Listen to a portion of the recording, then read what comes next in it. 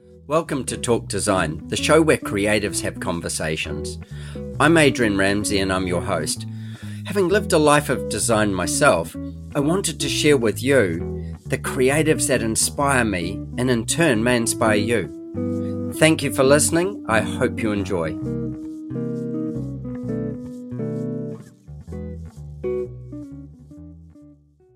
My guest on Talk Design today is Chris Fogarty from Fogarty Finger Architects in New York City. Now, Chris has a background which brings him from England to New York. So we want to talk and dig into a little bit about that, plus a whole lot of other interesting questions that we've kind of got here. So, Chris, welcome to Talk Design. Great to have you here. Hi. Well, thank you for having me. Absolute pleasure. Absolute pleasure. It's good to hear that British accent hasn't disappeared with your time in New York. No, it sticks around and it keeps, it might be the only thing I have that gets me clients. I often wonder. Isn't that an interesting thing? I remember in the golden days of traveling when I was younger, my accent would, get me the drinks at the bar. And I'm a Kiwi, but I live in Australia, so mine's a bit blended, but still pretty Kiwi. Like locals here tell me I'm very much a Kiwi, 22 years in. It got me drinks in bars. It got me invited to parties in the good old days. But nowadays, too many people travel. In New York, there's so many English people don't even blink. They're just another POM. But they don't say that. My mother's a Kiwi. I was mentioned earlier. She's from there, but then she grew up in Zimbabwe.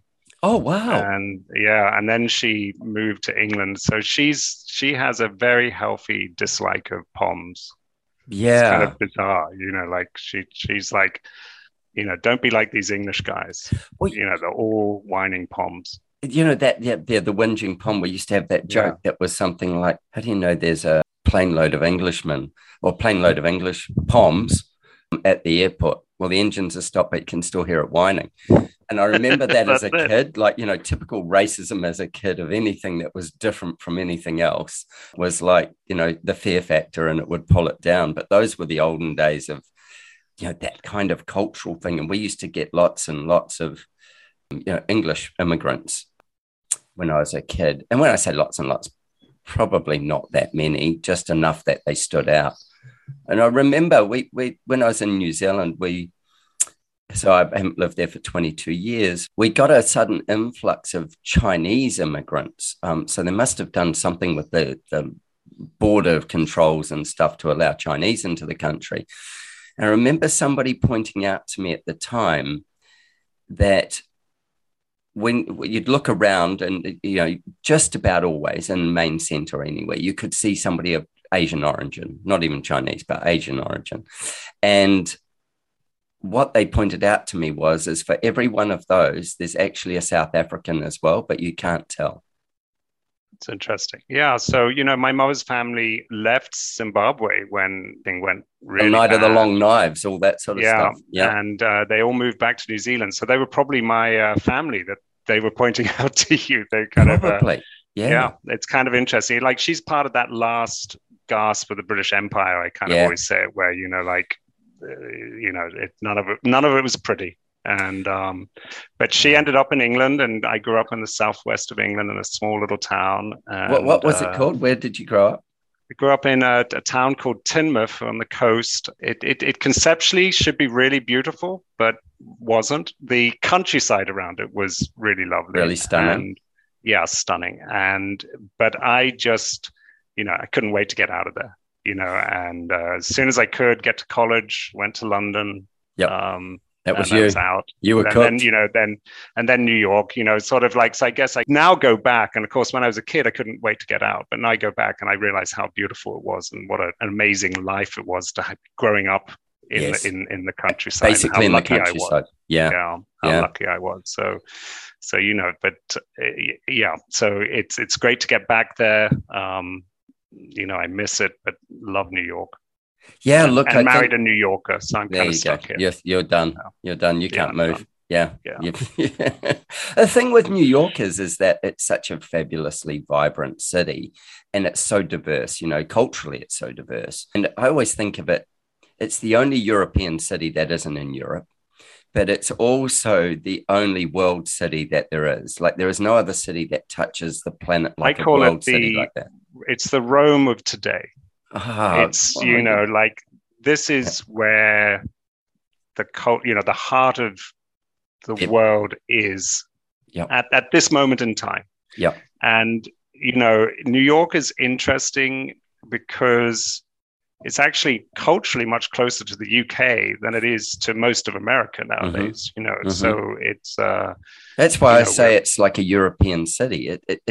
It's culturally, even like Paris or something like that. It's culturally got a blend of everything, and in hot spots of it as well in different neighborhoods. And very, very liberal.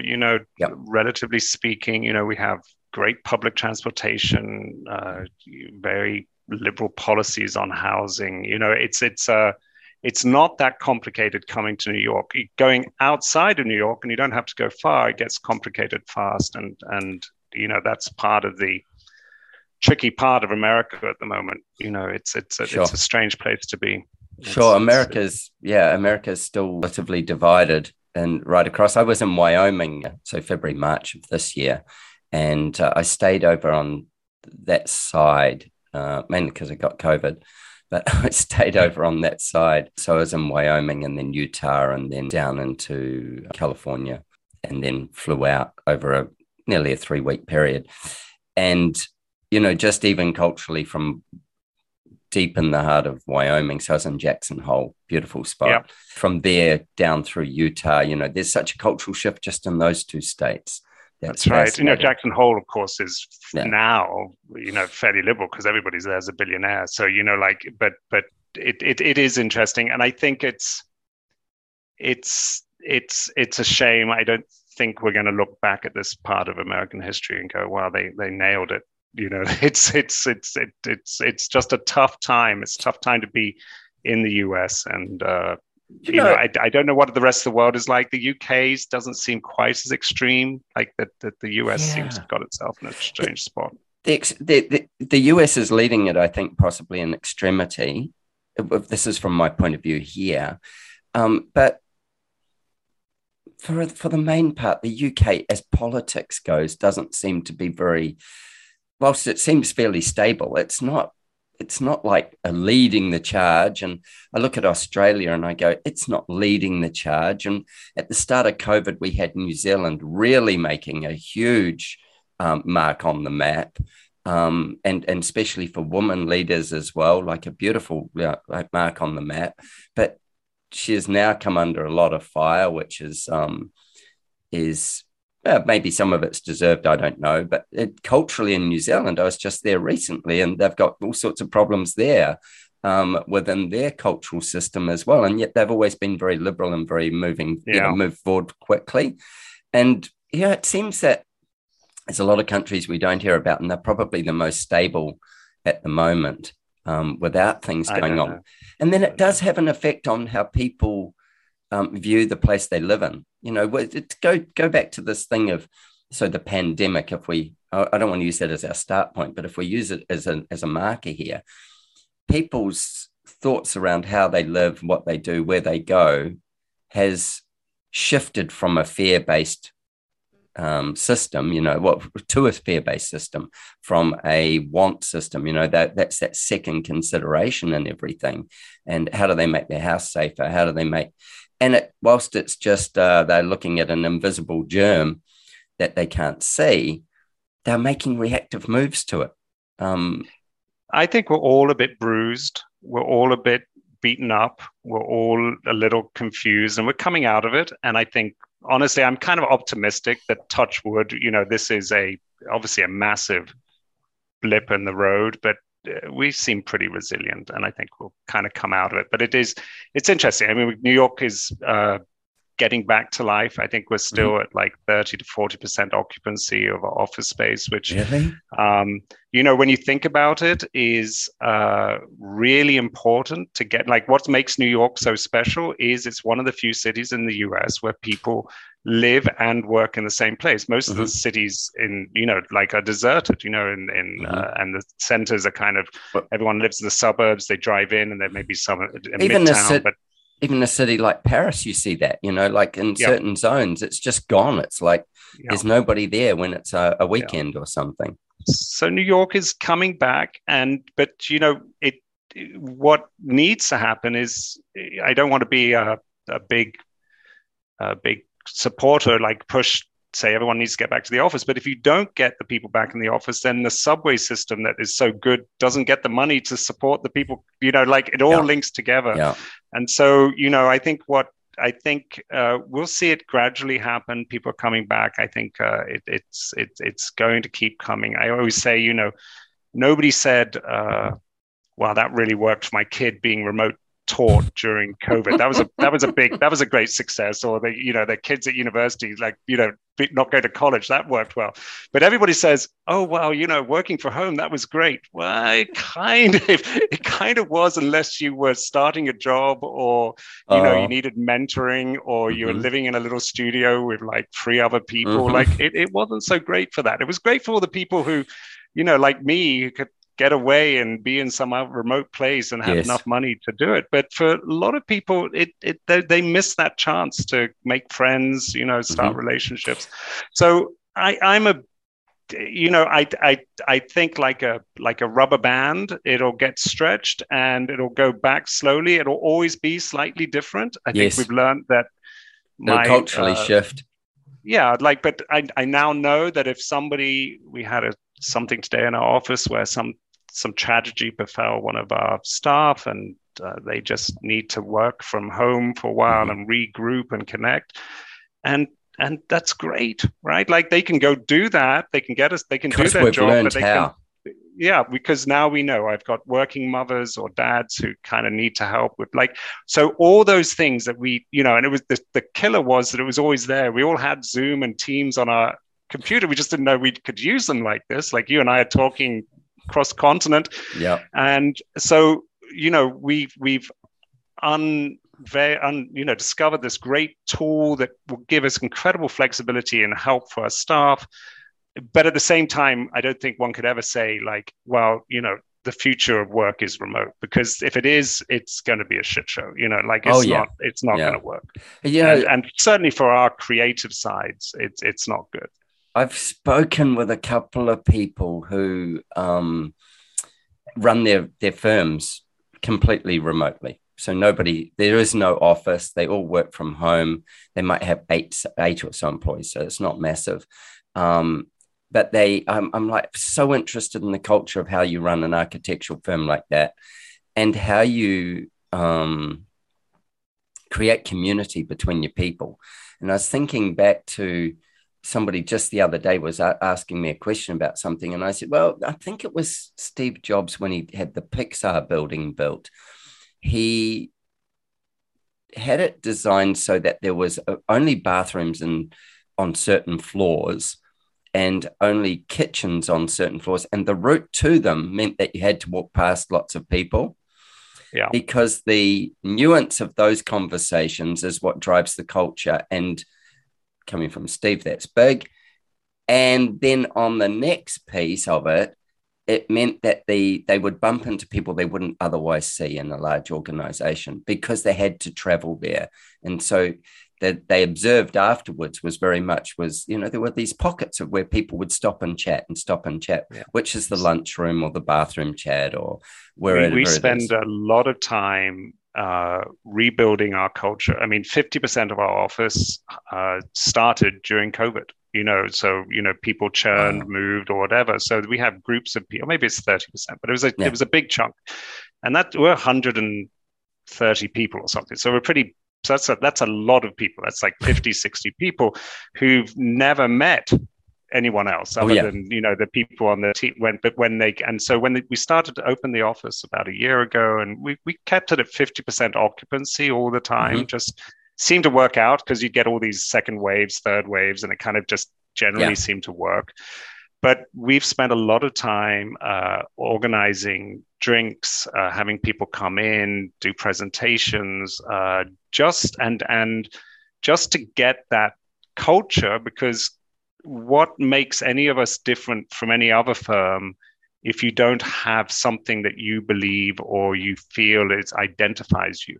And however good your work is, it's the people that you work with that are the reason why you might say, have the confidence to speak up about something and say, oh, I like this, or say, guys, that doesn't work. Maybe we need to redraw it and we have to stay a little bit later, because you as a team, you know each other and you support each other and you're there for each other and you have each other's backs. And that loyalty is to each other is what makes you strong and kind of able to do the best work. So it's interesting. Now, not all companies are architects, right? And we don't need to have that. I have a lot of management or salespeople who were working from home already and kind of came into an office, and they don't need that so much. They function more independently and everything else. So, I think I'm not sure how it shakes out, but my guess is it'll revert to some sort of type at the end of the day. I think you're right. We'll end up with kind of different genres of firms will operate like they did before, but they will operate in slightly different manners, and we won't have necessarily the same amount of you start at 9 and finish at 5 kind of hard line, and we also won't have the people who go, well, I've they'll work from. Well, we will have, and we won't have. We'll have a mix of people who go, is it okay if I start at 11 and finish at, 7 or whatever those figures are each day because of these things, because they can still cover off things while they're doing it.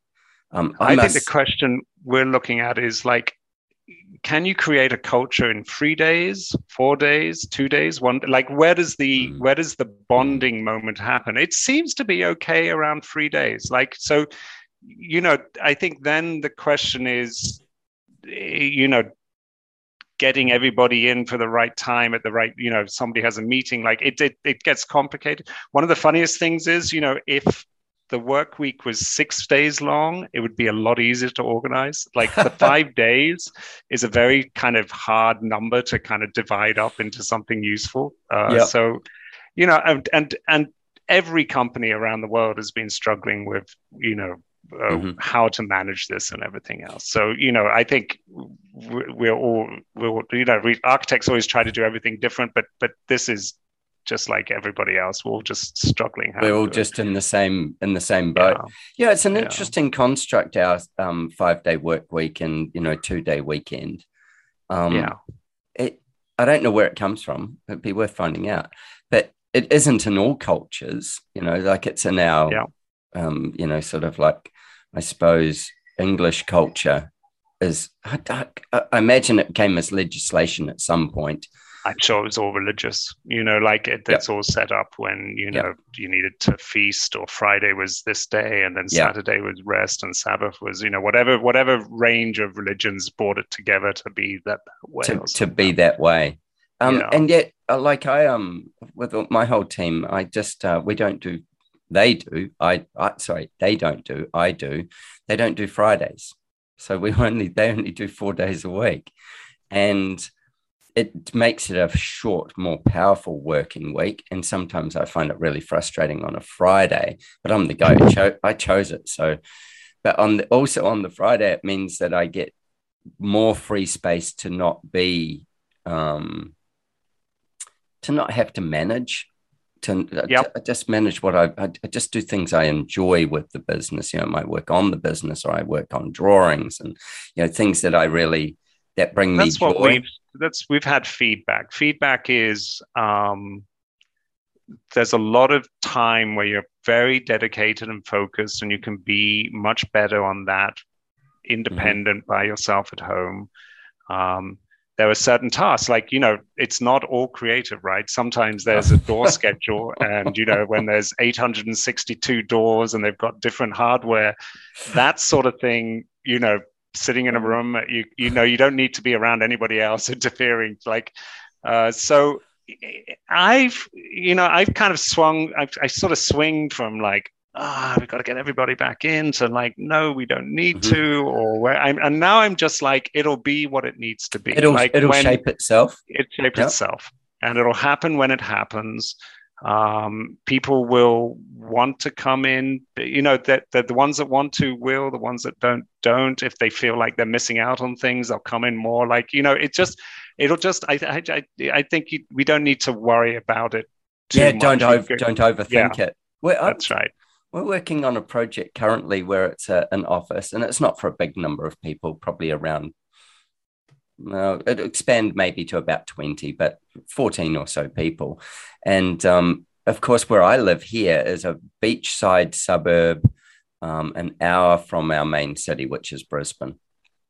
So I'm living, I wouldn't say in the countryside, but it's not the burbs either. It's they call it the exurbs. Exurbs, which is like, there's plenty halfway. of commuters, but it's like, you're not out in the countryside and you've just got beautiful beaches and stuff. And so for somebody who's interested in beaches, it's a beautiful spot to live. And then there's sort of hinterland with hills and trees and waterfalls and all those kind of things here. And it's got a climate somewhat like Florida. And then this client said to me, he said, so we usually only do residential homes. And he said to me, I've done his house. He said to me, would you do my office? And I said, yeah, for sure, man. Tell me what you want. And he said, these words, world class. And I'm like, okay, well, what does world class mean? We did the usual try and understand. And I know his business and I know what he's like as a performer. And I'm like, okay. And I said, first of all, why are you doing it? Was my biggest question. And he said, because he doesn't have to. He's got a reasonably good office now. And he said, I'm going to grow the team a bit and I'm going to create this kind of thing. But he said, I need to attract these certain kind of talent. Yeah. And he said, and the beach isn't necessarily going to be what's going to attract them. And I'm like, right. And he's like, yeah, they need to be, they're usually highly computer skilled. And yeah, we were laughing the other day, him and I, and he goes, the number of degrees that are in those rooms, that they're not doing what their degree is, but their degree is, like a doctorate or a master's and whatever. Yeah. But these, highly cognitive thinking people. And I said, so why the world class? And he goes, well, the office has to be better than their home. Yeah, has to be better than their home. And not only that, they're competitors. Yeah. So, we are all in an arms race to get the best students out of the best colleges to come and work for us, because that's how you get the best work, right?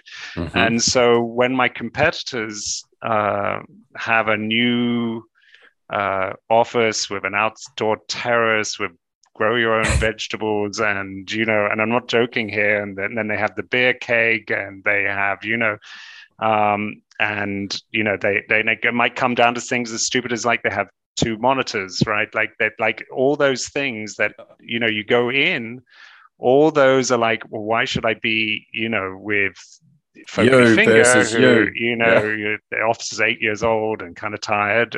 I mean, they're beautiful, but and so all those things, and then it gets even more so the higher up the food chain. So like we do a huge amount of corporate interiors. And one of the biggest things we do more and more of is create these stunning amenity spaces that are pantries and bars and and spaces, sofas where you can sit down and kind of pull up seats, and anywhere where you can get up from your desk, go sit down and work somewhere else. And I think that was one of the big takeaways I got from working from home. Was it was really nice to sit at the desk, but it was also nice when I needed to grab a coffee, sit in my armchair and change the way I thought about things, or change perspective of how I look at things. So that was kind of happening before the pandemic, and we've just seen it sort of continue. And I would say, when everybody asked us, because we do a lot of this, they're like, what do you think is going to change, because of the pandemic? Like that was the big question. All our clients were desperate to know what, on our apartment buildings, what do we need to do differently on our office buildings?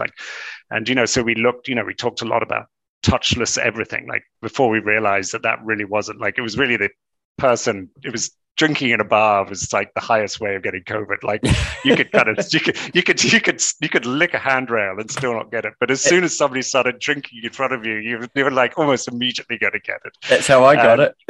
Yeah. Okay. There you go. And so, but we were like touchless elevators. And then, all our apartment buildings, suddenly, we had these kind of brokers, and brokers always like, duh.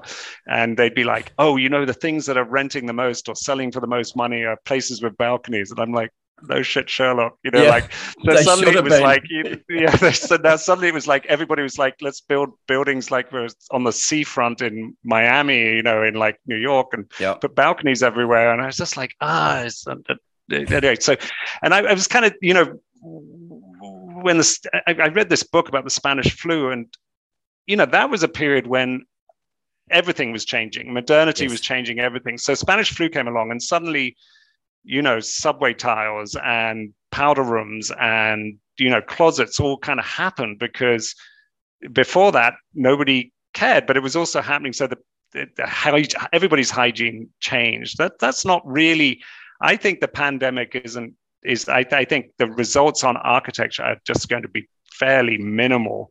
They may be more cultural in terms of like, people, like we said, maybe working at home, and what does that mean for the towns that they live in? I don't know if you've seen it, but it meant local small towns, suddenly their high streets were packed, right? Because all that money stayed local instead of being in New York or in Miami or wherever. Like it all went local.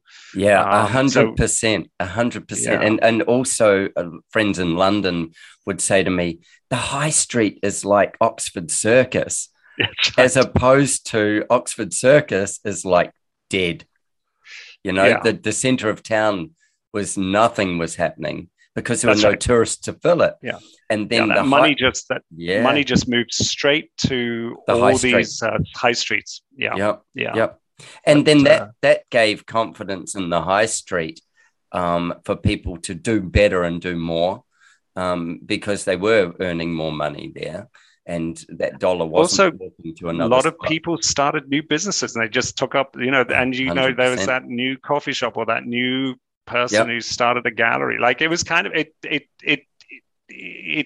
here in the US, where towns struggle. It was really kind of kickstarted a lot of small towns to kind of a little rebirth, which I think will kind of last on.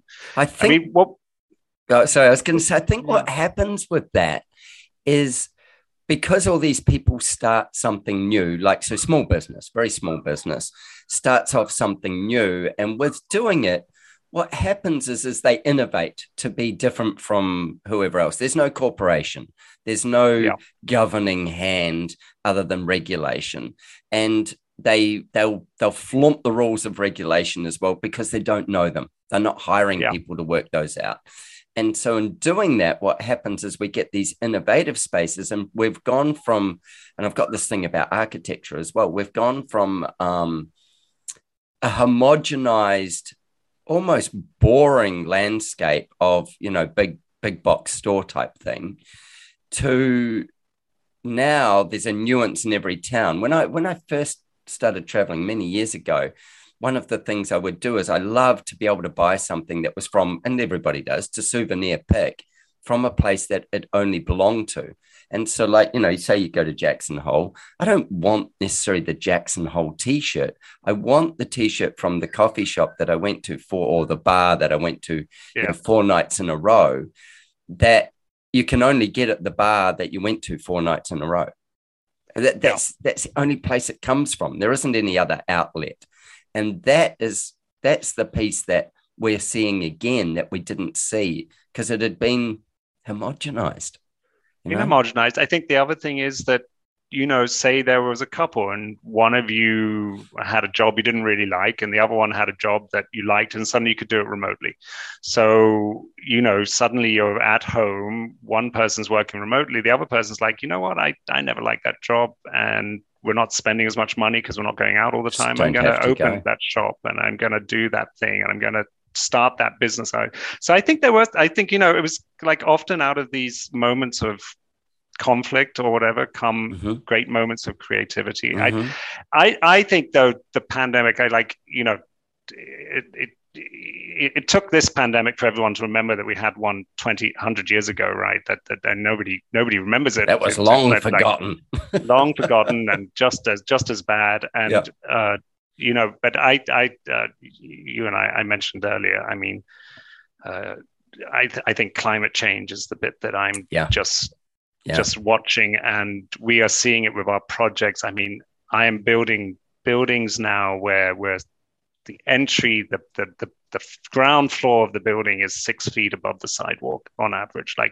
And I'd say 50% of my buildings now are outside of being designed in flood zones where in 30 years time, they kind of see that high tide will flood that street twice a day, and that is so depressing to be dealing with. And I know you've been dealing with some floods and wildfires and that's just Australia. We deal with that stuff every year. But everybody's dealing with everything all the time, and it's happening faster. And I think it increases stress on humans. It's increasing it. Yeah. It's and we cities produce 60% of, I think, the the carbon. Yeah. And so it's that's a rough thing. And in the first world, we can kind of do all sorts of things to kind of help it and kind of mitigate it. But in the third world, where you've got these huge cities where they're just trying to survive, it's like, so I just don't know. I mean, I feel like that's the part where technology and is like, I feel like the pandemic will be a blip, but this climate change is just going to continue to be the biggest thing that we deal with. And I'm not even a big green architect. I'm just like, I think getting more shocked. More shocked at how the way we have to design is being impacted by it, and that you can't ignore it any longer. That's just where we are, and if we don't shift, it's getting worse. I mean, it's tough. So I think it's a really fascinating piece of a conversation, because when we were kids, there was certainly in my I was born in the 60s. There's no concern for it. Littering was the concern. Littering and vandalism, and that people didn't really. I'm sure there were groups, but the push on, you don't cut down all those trees, or you don't do these different things, was kind of a sideline. It was like, there were. It wasn't like the forefront of our mind to what we needed to do. And as you say, we have culturally different values globally around different places, and that has a massive effect as well on how we treat the environment.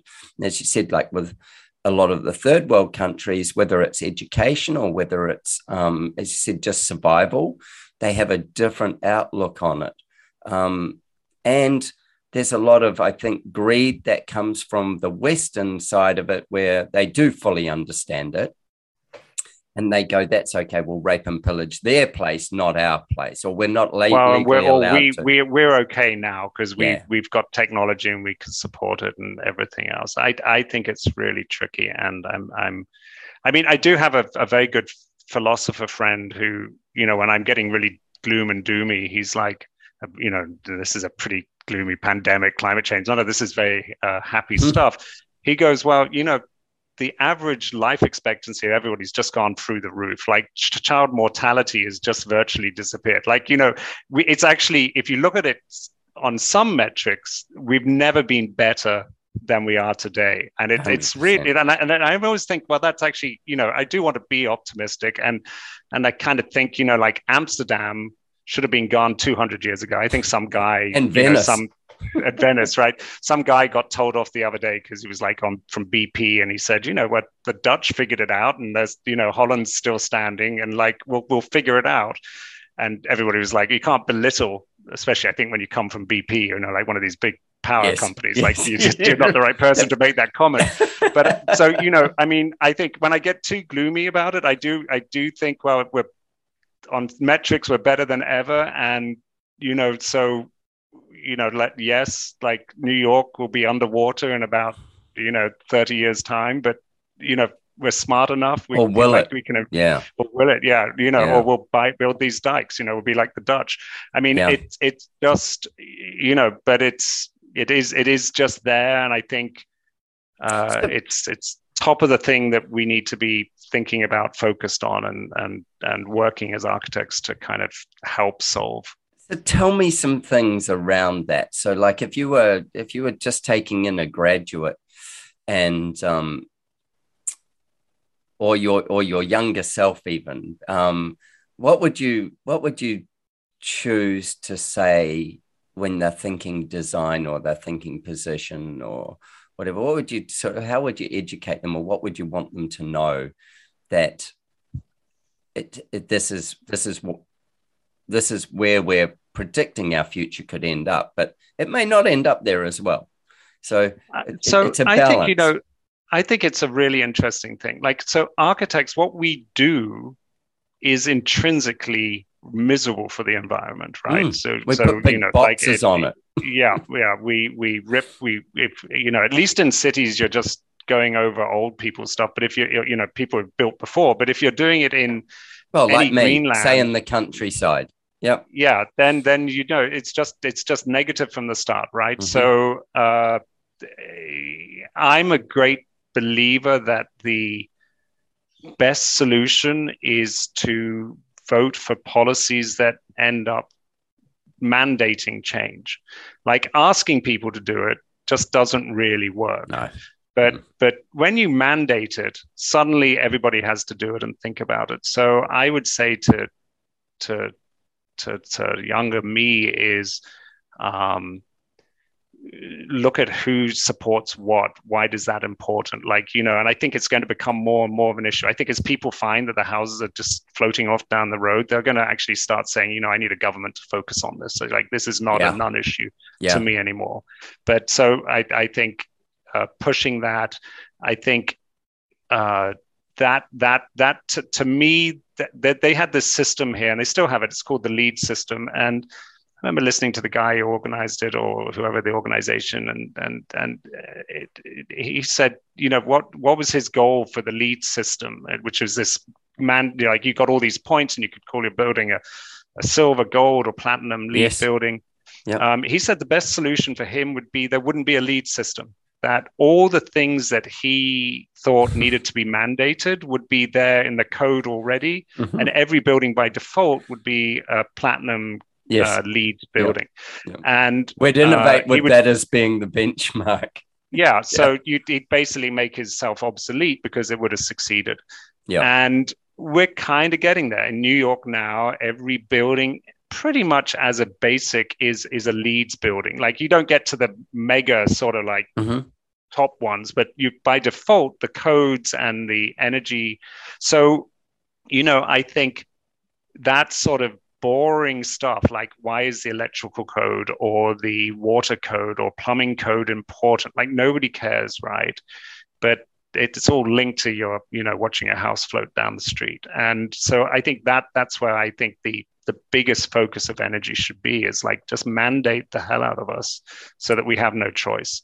It certainly means, like, the tighter you usually make a rule or a regulation, means that once people learn it, then they innovate from it. And the old thing, you learn the rules so that you know how to push them and expand them and break them. And it's not necessarily break them to do something wrong. It's to break them to do something better. Exactly. But if we learn this thing, like I used to work as an innovation trainer in big companies like Airbus and stuff. And with it, we would go, okay, well, we already know all this stuff and we're already a long way towards where we want to be. But this is just our platform that we can now start to that's right, step off from and step up from. We don't step down, we step up. And America's very good at technology. And if you set the platform, then they suddenly start producing the stuff, and they kind of figure out how to make it cheaper, smaller, faster, more efficient. Yep. And because if they can find a way to make money out of it, they do. And I think that's the I always get upset, this idea of big government. I'm like, it kind of works. Like, like it's not socialism. It's capitalism. You set these rules, you Yes. support people to get there, and they'll just innovate their way through the roof. I think that's the thing. And actually, America, of all countries, has a beautiful track record of being hugely innovative. And because of its size, and so you've got a size of marketplace, it can do it on a influential scale globally. Whereas if you take a country, say like New Zealand, that has a really high innovation score, what happens is because of its size, it doesn't scale. You're trying to scale within 4.5 million people, whereas in America, that's a town. That's a state maybe in some cases, but you can start to scale. And in England, I think it's fascinating is you've got the same. You've got this ability for people to innovate, and they don't have to have distance as a barrier to the innovation. So because it's so small. The American thing works because this is one of the big things that I find different about the UK and America is the glorification of the individual here is just terrifying. Like my daughter's graduating college and, there's a gown, there's a robe, there's a party, there's a prom. It doesn't private end. jet. I'm like, God, I mean, when I graduated school, I just went home. That was it. I'm like, I'm the hell out of here. And, so I'm living that at the moment, this idea that every individual is going to be an entrepreneur and they're all going to go to college and they're all going to change the world. And that's why they're all so bloody depressed, is because none of them make it, right? So, they're all glorified to do it, but none of them succeed. So then they go grab a gun and take out half the town. It's just a really messed up town, where it's a country where there's so much fascination in the self that they just can't seem to look beyond that. But it does create for this incredible atmosphere for entrepreneurs and success and people to kind of it doesn't surprise me Elon Musk is South African but succeeded in the US. Yes, 100%. Yeah, because this place completely it nurtures it and nurtures it and congratulates it and sponsors it. So it's why I came here. I found England a little drab and kind of I have quite a character, and I found you tell me about that journey parapet from Teignmouth to New York City. Well, so my mum, I could drew. I just never stopped drawing. You put a pen in my hand, I draw. That's what I do. All day long, I draw. And my mother said she'd be an artist, but I knew that I didn't have that vision, or maybe even an insanity to be a truly great artist. So I kind of discovered architecture and that you could get paid to draw. And I was just like, well, this is great. And then sort of fell into going to a very good school, and then fell into working at Skidmore, Owings and Merrill in London. And then when I kind of, it's a long story, but there's always a broken heart and a girlfriend somewhere in one of the junctions. And I kind of left England. For the movie. Yeah. But I ended up, they sent me to Washington, D.C., and I worked in SOM there. And then they moved me up to New York. And finally, I kind of quit SOM when we had our first child, and started my own practice with my partner, Robert, and he was at SOM as well. And so we started, and we'd been doing, he did in corporate interiors, I did skyscrapers and towers around the world. And, but we were young, we were like early 30s, and we had this kind of king of the world, and bulletproof, and then suddenly we're doing a student's bathroom and renovating an apartment, and it all came crashing down very quickly. And so we had to start, bit by bit, and kind of, I always call them the crazy first client who would take the risk on you. And we were pretty keen. I know you do private residential. We got pretty good at it, and it was really helpful for us. It gave us a different sense of scale and feeling and a real approach to the quality of space that I think when we were doing much bigger projects, we didn't have.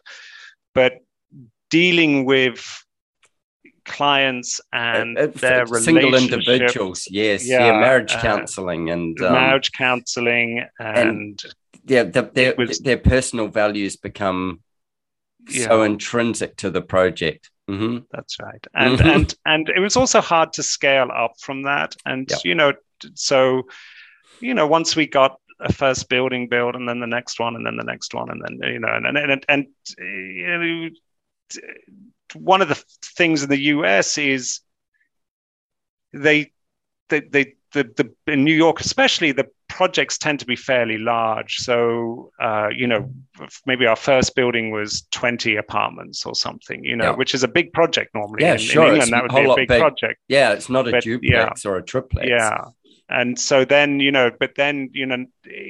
that there's so much money invested that you suddenly, if you can, they're suddenly much bigger. And then they only trust certain people with a certain size project. So once you hit that point, and you also get kind of pigeonholed, so, we'd love to do more academic work. We've got a couple of projects, but, what we get known for is this. So suddenly you got all these towers going on everywhere, but, you can't get an academic building for love of God or money, because that's not what you do, right? What would you know about that?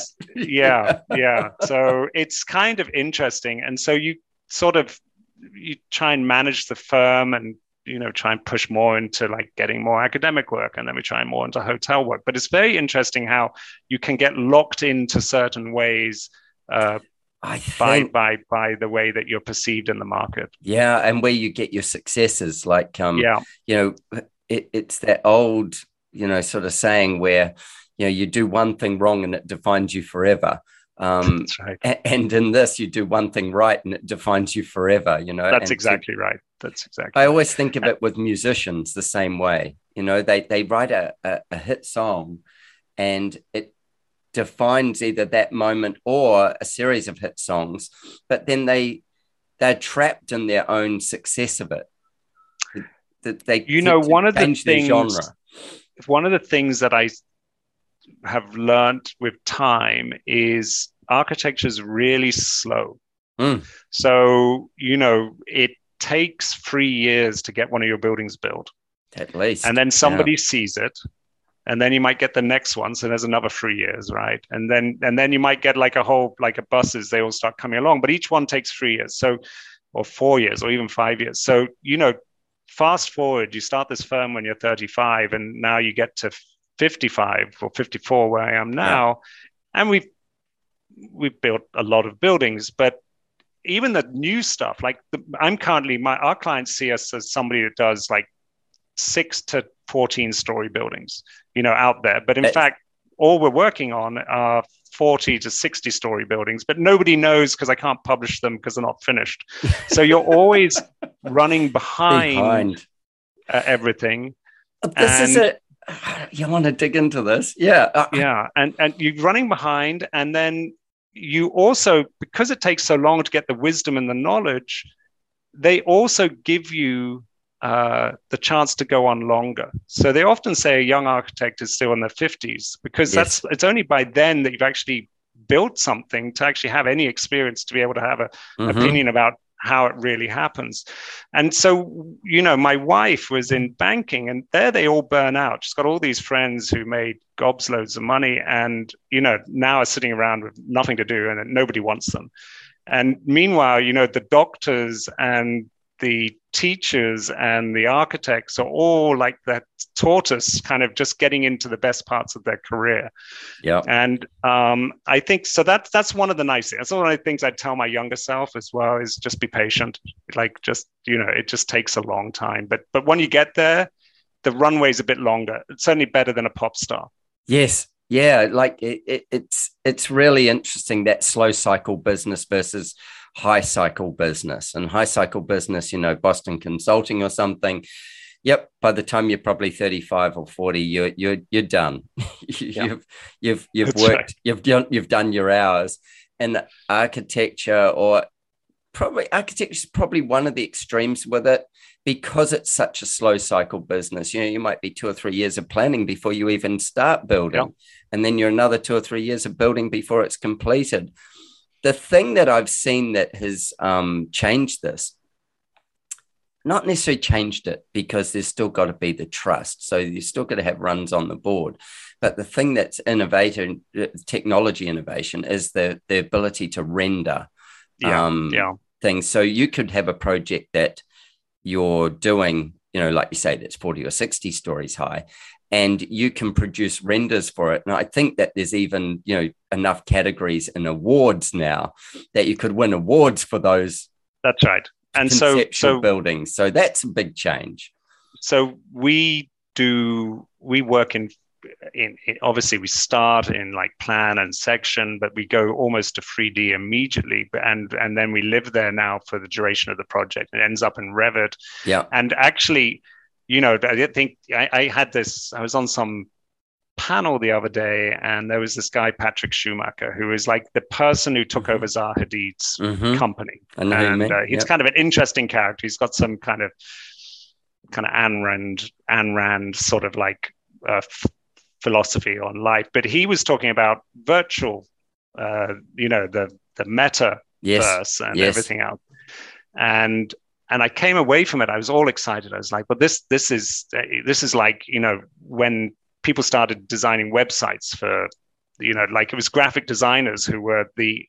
At first it was just awful, right? Like just pieces of code, but then they kind of hired graphic design, and good graphic design firms became like great new websites, part of that new technology, and they changed the path, and they became part of the tech world. And I thought, well, this is where architects is going to be. We do it in Revit, we do it in 3D, we render things, we have all this technology already. That's it. And I was like, and I kind of was thinking, and I thought, well, this is the future. The future is like, we do a lot of these office interiors where we do like beautiful conference centers, right? With big desks and everything else and huge screens so everyone can talk to each other around the world. And I was thinking, this is it. We're going to just, people are going to wear their Google or their Apple glasses. They're going to come in. Like you and I would be not doing this on Zoom. We'd be doing it. Through Google Glass. You'd be virtually sitting on the table opposite me and my glasses on, and you'd see me. But, and it'd all be in this space that Fogarty Finger had designed. And there was a physical one and there's a virtual. And I was like, this is it. This is going to be it.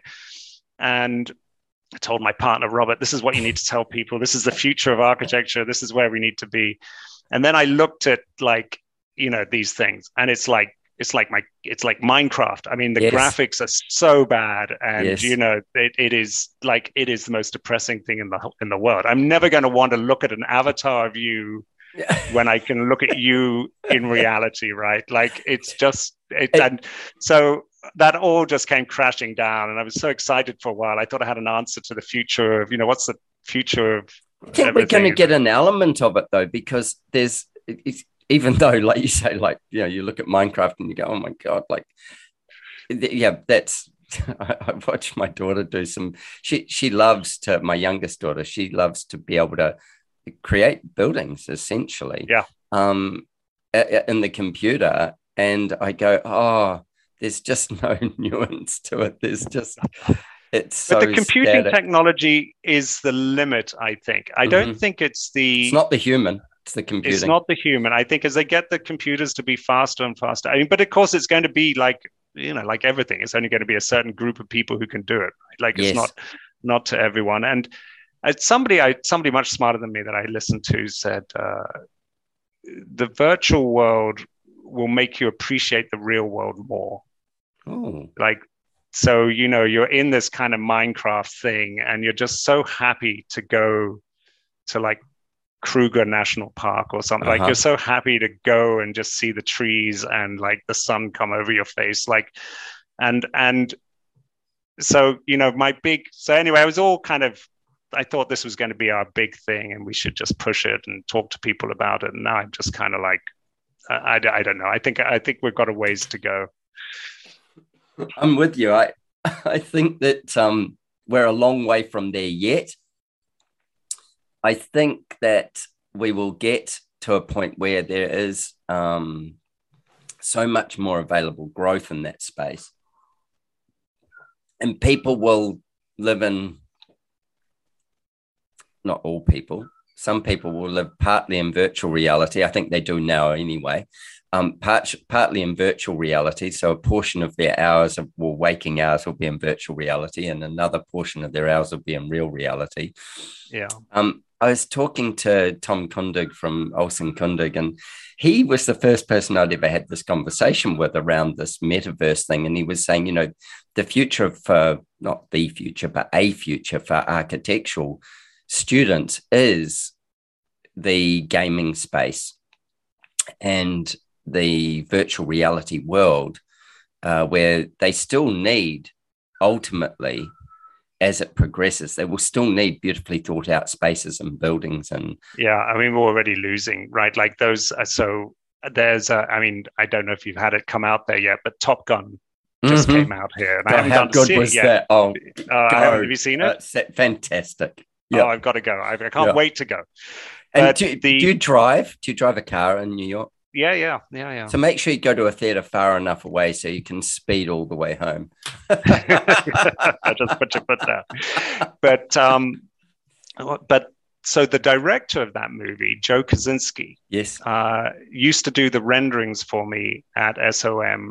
He was like, he had this lab called KD Lab. He was like, he and his buddy, and and then he did the other movie. I can't remember what it was. Some beautiful movie with Rosamund Pike and Tom Cruise. They were like floating around the earth. Like, yes, I know the movie, but I can't think what it was called. Yeah, yes, but it was beautifully done and incredibly graphic. And so he's an architect, and so and that's where all the that's what we're gonna lose, those great talented people, because honestly, everyone's going to pay so much more, and we already are, to gaming and everything else. And so it's a real struggle. It's a real struggle here to get really good staff. The best minds.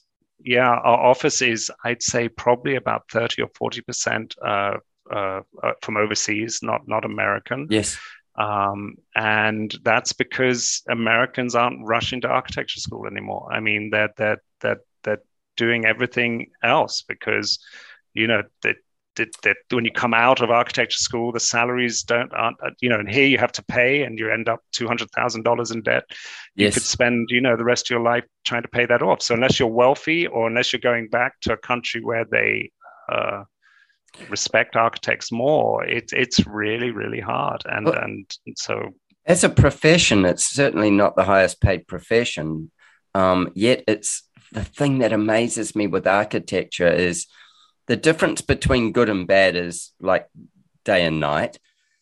And the rubbish in between that everybody puts up with is, partly driven by regulation, but it's shocking. And just a little more thought can make people's lives a whole lot better. So I have a whole theory about this. And one of the things that frustrates me about architecture is that we are the only profession where we want everybody who works for us to have gone through the 5-year program that we went through. Like, doctors don't have doctors working for them. They have nurses. And that nursing profession is a shorter training period. It can bring in a much more diverse group of people. And, so I like, there's 140 plus schools in the US. We hire probably from the top 25. The other ones probably don't get a look in. Yep. They're all producing people that may be good, may not be good, who knows, but they're not as good as the top 30 or 40 schools. Where all the top firms are fighting to get those top people. Everybody else is doing something else, right? And even, at design school, I was maybe in the top 20, top 25%, but not the top. There were people much better than me, not the top 5. And, I just feel like what we really want is if we want our salaries to increase for our staff, we need to change the way we do it. We need to make our architects more like doctors. We need to allow a more diverse group of really smart people from all backgrounds, because they only have to do a 2-year architectural technician training.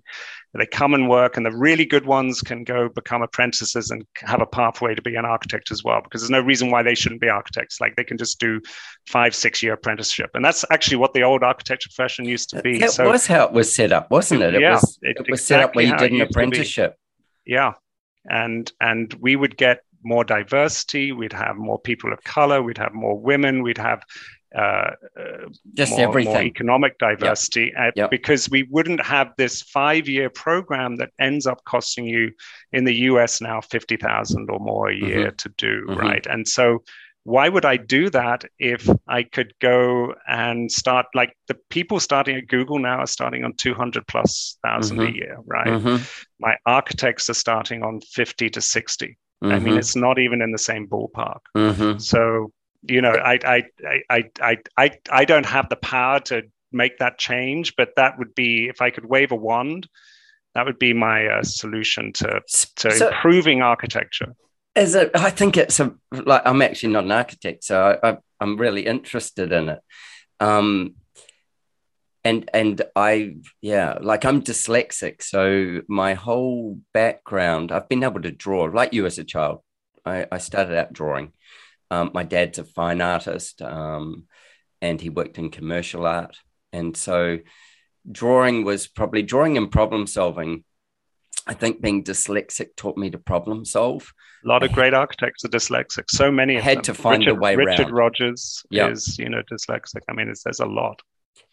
Because it teaches you to work around. It teaches you how to see things different. Well, you don't get taught to see things differently. You see them differently. And your mind actually operates kind of, I always think, more like a scrambled egg. But then it still makes a something delicious at the end. It's I wanted to go to architecture school, but of course I didn't have the marks at school to go. So that was so I went into clothing instead. You know, it was clothing. I didn't need any marks to do clothing, and people live in it. So it's pretty much the same in some aspect. But it's that high-end ability of creativity and analytics. And architecture, I always think of the difference between an artist and, say, a designer is a designer creates things for others and themselves, but for others, where an artist creates things for themselves and then others appreciate them. And then you get into commercial. That's a blurred line. But with it, I have this sort of thing where I go, if people did apprenticeships, imagine the number of doors it would open. And yes, you would have like the salaries would be even lower at the bottom end of that first training thing. But you would have these standards where you opened up people's abilities and eyes and wrapped the industry around them, and then taught them the rules and the laws of the industry, just, how the laws of nature work with things. You'd have it would be such a different, diverse thing, so and different, not right? And not tied in academic, not tied in academia. And the one thing we've learned, right, is that those kids that used to be like when you and I were at school, and you probably might have had this, and I think I don't know what I've got going on, but I wasn't the top student. But nowadays we realize there's all these reasons, like you were dyslexic or you might have ADD and everything else. And probably had that too.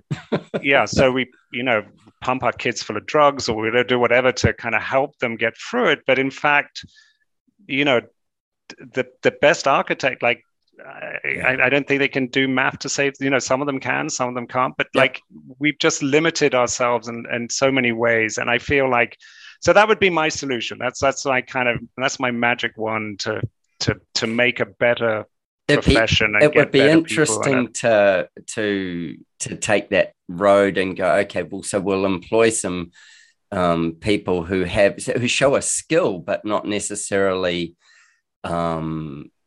it's not developed or honed. Like they're employing the younger you, and then having a mentorship program. So they may never become an architect, but they become a person of huge value. And architects are very varied, right? So on one end of the spectrum is the designer, right? Yes. And they perform one role. Yep. And then, on the other end is the person who truly loves building and helping and getting things constructed. And they're not necessarily the same person. I hate going to site because I can't control the process and I get bored quickly. Yes. But those people are really valuable. And then you've got people who are great with clients and can manage them and can kind of manage teams and kind of pull like complex things that require 50 different firms all talking at the same time, like to communicate, and they are incredible. So it's a wide band of people that are a whole needed community. To make, and it's not just one set of people who just happen to be the best designers, because they're often, I think, they're kind of useless at communicating with people, right? They have great ideas, but no one cares because no one hears them because they don't look at the person in the eye, and they can't communicate. They can't speak about what they're doing. I often think that, in a firm, when you have your crit, that there should be a crit coach. So that, when somebody has to stand up and present where they're thinking their work's at, that they've got a certain number of, I suppose, taught skills, and just how to present it. And we can coach them. Yeah. We hire coaches for our staff to help them if they struggle with that, because even though you can always coach communication, you can't coach great design, right? So you do need to take these people and you kind of have to mentor them through, and you kind of expose them, and a bit like we were talking earlier, it takes such a long time. The other thing is, it takes such a long time, it doesn't always have to be right first time. That's the other thing about architecture, is like, you learn that is like, it's okay, you present something and it's a really bad idea, you can fix it next time and get it better. And then it's only a drawing. And then you might see it. It might even get through that, and you might see it built, but you can never do it again. And so you kind of, it's as a doctor, they're just dead on you, right? Like, I was about to say that the parallels to surgeon, So you can close them up and come back sometimes. Yeah, we get lots of time to improve.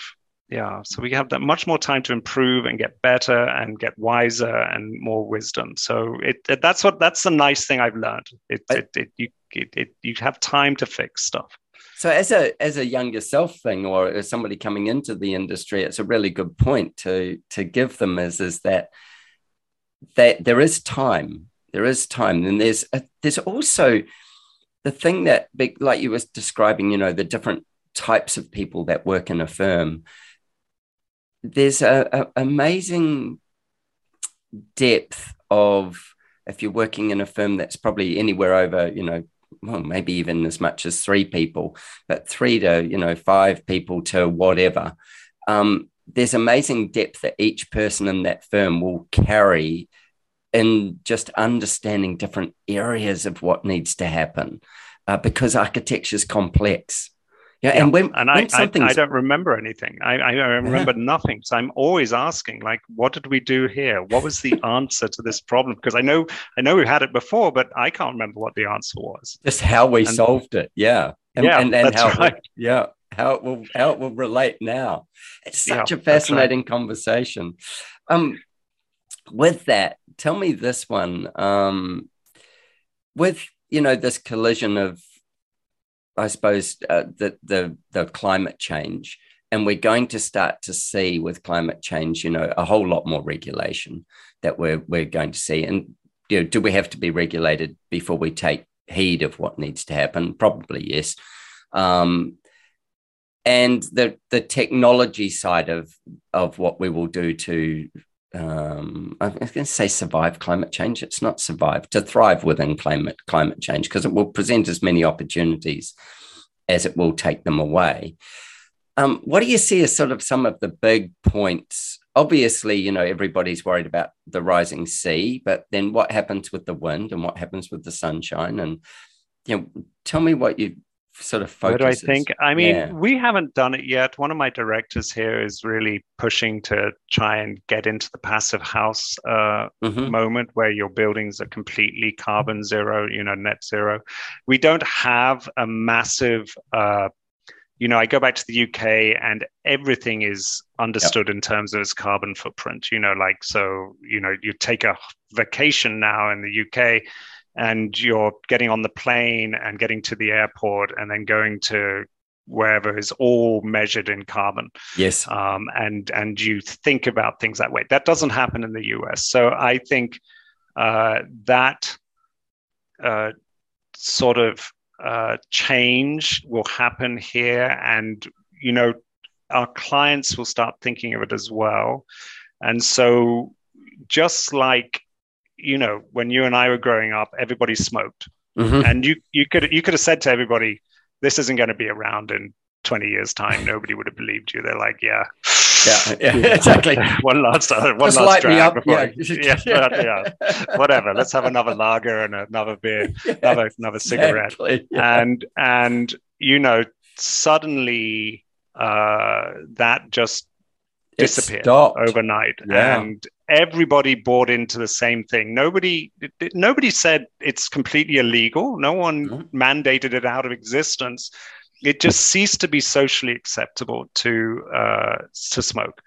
And I think that point will happen with carbon footprints and being aware of what you do, so that that idea that you buy a car that doesn't have any fuel economy, or you don't update your house with better insulation or you're just kind of ignoring it, becomes less and less socially acceptable. That you just end up, the peer pressure just makes everybody kind of start saying, yeah, this is just what I'm going to do. And I think it kind of starts with clients as well as the architect. Like I can tell my client they should do something, but only they are going to write the check to do it. Yes. And I think when they feel that it's socially not acceptable to put a building up that has an obsolete form of air conditioning that isn't what and the market will be there with them as well. But that's what we see. It's like the market now, people don't want high fuel bills, right? So they don't want to pay that. And so but I think it'll be that point. We're not there now, right? Like, but we're on the way. But it's when it becomes like smoking or like drink driving was another one where it just became obsolete. Like it was always illegal. Everyone ignored it. And then suddenly overnight, everyone said, you know what? We better take care of this, treat it more responsibly. Yeah. I think so that's what. Yeah, I think that's really fascinating, because it's taking personal responsibility again for a bigger problem, as opposed to being just told this won't be happening, and then it goes underground. One of the things that I'm sort of aware of is that we're going to have probably hotter periods. We're going to have wetter periods. We're going to have more wind, we're going to have more erosion, we're going to have all these things. And when I'm looking out there and, we'll be at a site and I go, okay, so what will happen to this in 50 years time or in 30 years time? It's one thing to sit with the client and say, well, let's lay out 5, 10, 15 years of, how you're likely to live in this particular home and beyond, which is one thing. But another thing is going, God, what will the environment do to us in this time? Yeah. How will we better protect ourselves from that? Yeah. I mean, the flood thing's pretty easy. It's just happening. It's just like you just watch it every year. It just gets higher. Your flood. Yep. So that's been the shocking thing to me. It's like I have moved from thinking of it as a nuisance to realizing that it's just here. And it's just a part of what's going to happen. It's part of what's going to happen. And so it's a responsibility. That's right. Mm-hmm. That's right. You can't ignore it anymore. I used to think, let's just get slightly above whatever we're mandated, because that'll be it. But then you kind of realize that that gets you 10 years. Like, and the other thing is interesting is insurance companies. They don't. That's the change. They don't want to insure your building as well. So you're getting it from everywhere. It comes from the code. It comes from your own personal sense of responsibility. It also comes from the fact, if you want to get insurance, if you don't build it the way that you need to build it, they're not going to insure it for you. So, we're seeing this already, especially with waterfront property. We're starting to see that climb in insurance premiums. And, not my job, but a job that a friend of mine was doing, was saying that the people went to insure their home, waterfront home in Australia here, not in Sydney, like not in a major town. And they got a quote and it was $40,000 to insure the building. And I'm like, what? And anyway, like he said, apparently they ended up insuring it for 8. Now, previously, they probably would have been able to insure that building for 3. Yeah. And you're going, so they paid more than double that, but their first quote came back at 40. So they probably have no insurance cover with 8. That's right. But they have a document that they hope to live by. That's right. I mean, but so I think there's many ways. I'm not sure what the perfect. I think it's combination, like everything. It's not just one thing. It's everything working together. So that's where we are. What a fascinating conversation. I love it. I've got a question. It's the last question for you. And I often ask this of guests. So you've got one last project. This is it. You've got to hang your hat up after this. You're not allowed to work on another project ever. This is it. What do you choose to do and why? This is a variation on when I was young, I was an altar boy, and the priest, he doing his homily, and he said, he was with a fellow priest and they're playing pool, and he said this question to the priest. He said, what would you do? And he'd go, I think I'd probably, go for the black, off the back cushion. Like he just didn't, because he was so confident that he was going to heaven. It didn't really matter what his last thing was, because he had a good life and he knew where he was going. With respect to projects, I think I'd be a bit like that priest. I'd be like, I was very lucky to be able to do any of the things. I never thought I'd be in New York and getting the chance to do great buildings and meeting people like you or any of that stuff. I think I'd probably try and shoot that last ball into the pocket and have a drink and call it a day. I think I'm very happy. I've been very lucky. So I've been blessed with the journey. I love the answer. Often it sits people back so far, that question, but to go, you know what? I think that we've done. I've done a lot of stuff. There is a legacy here of what we've done, and that'd be okay too. Yeah, that's right. I mean, I'd probably be like, I could have done better. I should have done better. But that's the journey. There's not time to do that. That's the journey. I think. I'd look at it and say, that's it. That I'm happy with what I've done. It's okay. Last year, I did a week's masterclass with Glenn Murcutt, who is Australia's most. Well, look, I mean, yes, the definitive Australian architect. Exactly. And Peter Stutchbury was there, and a few others. Richard Lepellier was there. And anyway, with these people, it was fascinating. And Glenn, 82, I think he was then. So he's 83 now, and he's doing one this year as well. It was fascinating to be around somebody who he would be there at 8 a.m. He'd be there at 8 p.m. He would hold council with, small groups and large groups of people at different times. He would pull out his pencil and he would challenge somebody's work in the room. And I said to him at one point, so what just keeps you going with it? And he said, I've got projects I want to do. Just like I just got projects I still want to do.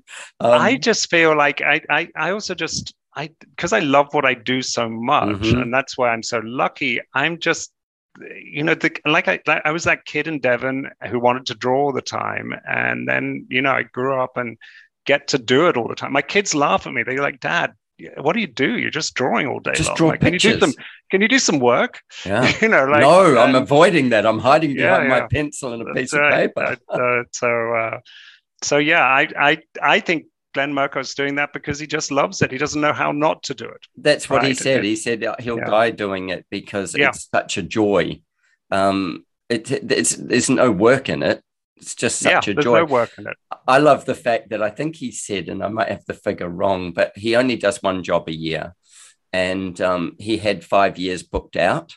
Oh, that's great. But you know who else is like that? A friend of mine knows Norman Foster very well. Yeah, and right. The guy never stops. He never stops working. I mean, like you're on his plane with him and he's there and he's got his notebook and he's drawing all the time. Like it's kind of never stops being fun. And I think that's if you're lucky, that's what you get out of it. And I've been very lucky. So I think that is so much it. Like it's one of the things that taking, say, the parallel between fashion and architecture is to draw I used to work in swimwear a lot, women's swimwear. So to draw a fabulous bikini or swimsuit or something like that, and to go to the beach and see somebody walking by in it, or lying in the sand in it or whatever, and you go, they chose that garment I drew. There's always like this, there's a kind of a thrill to it, but it'll be gone within a couple of years. But when you drive past a house that somebody poured every cent they had or available to them at that time into building it, or every piece of that budget, and then they actually have to live inside it they don't have to, but they live inside it for years. I think the weight of the responsibility that you hold is so much more joyful in getting it right for them than, whether the bikini's the right bikini or whether the whatever. And it's around forever. Like, it's yes. So longevity. On the flip side is, you see your work and I for the first 2 years, I try to avoid going to see my projects. Mm-hmm. I'm just too brokenhearted by the things that I could have done better. And it takes me a long time before I'm sort of can look at it and go, okay, so that was all right. And that was a nice thing to do. And that came together and everything else. But it's not, it's as much fun as it is. It's not, I wouldn't say it's always easy. And it's sometimes it's like stripping skin, coming up with the getting through the creative process. But it is that kind of, it somehow it all comes together in a kind of great whole that you do love it. It's weird how that works, right? It's like it can be so painful, but at the same time, it's so great. I always think of it. It's like a whole relationship with something. You start out with this idea, and one day it ends up being this thing that's going to hang around. It's going to be there for a long time, and you go through every emotion that there possibly could be along that journey of, remorse and, giving up, and you're giving up things that you really wanted to hold on to, and you have to change things, and there's nothing's ever quite just as perfect as you ever imagined, and it's a long road. It's a long road, but a very joyful one. Yeah. Hey, Chris, it's been fantastic chatting, man. I've really, really enjoyed it, and I'm looking forward to getting to New York in the next maybe in the next 12 months. We'll see. Well, come and see us. I would love to see you. I would love to come and see you.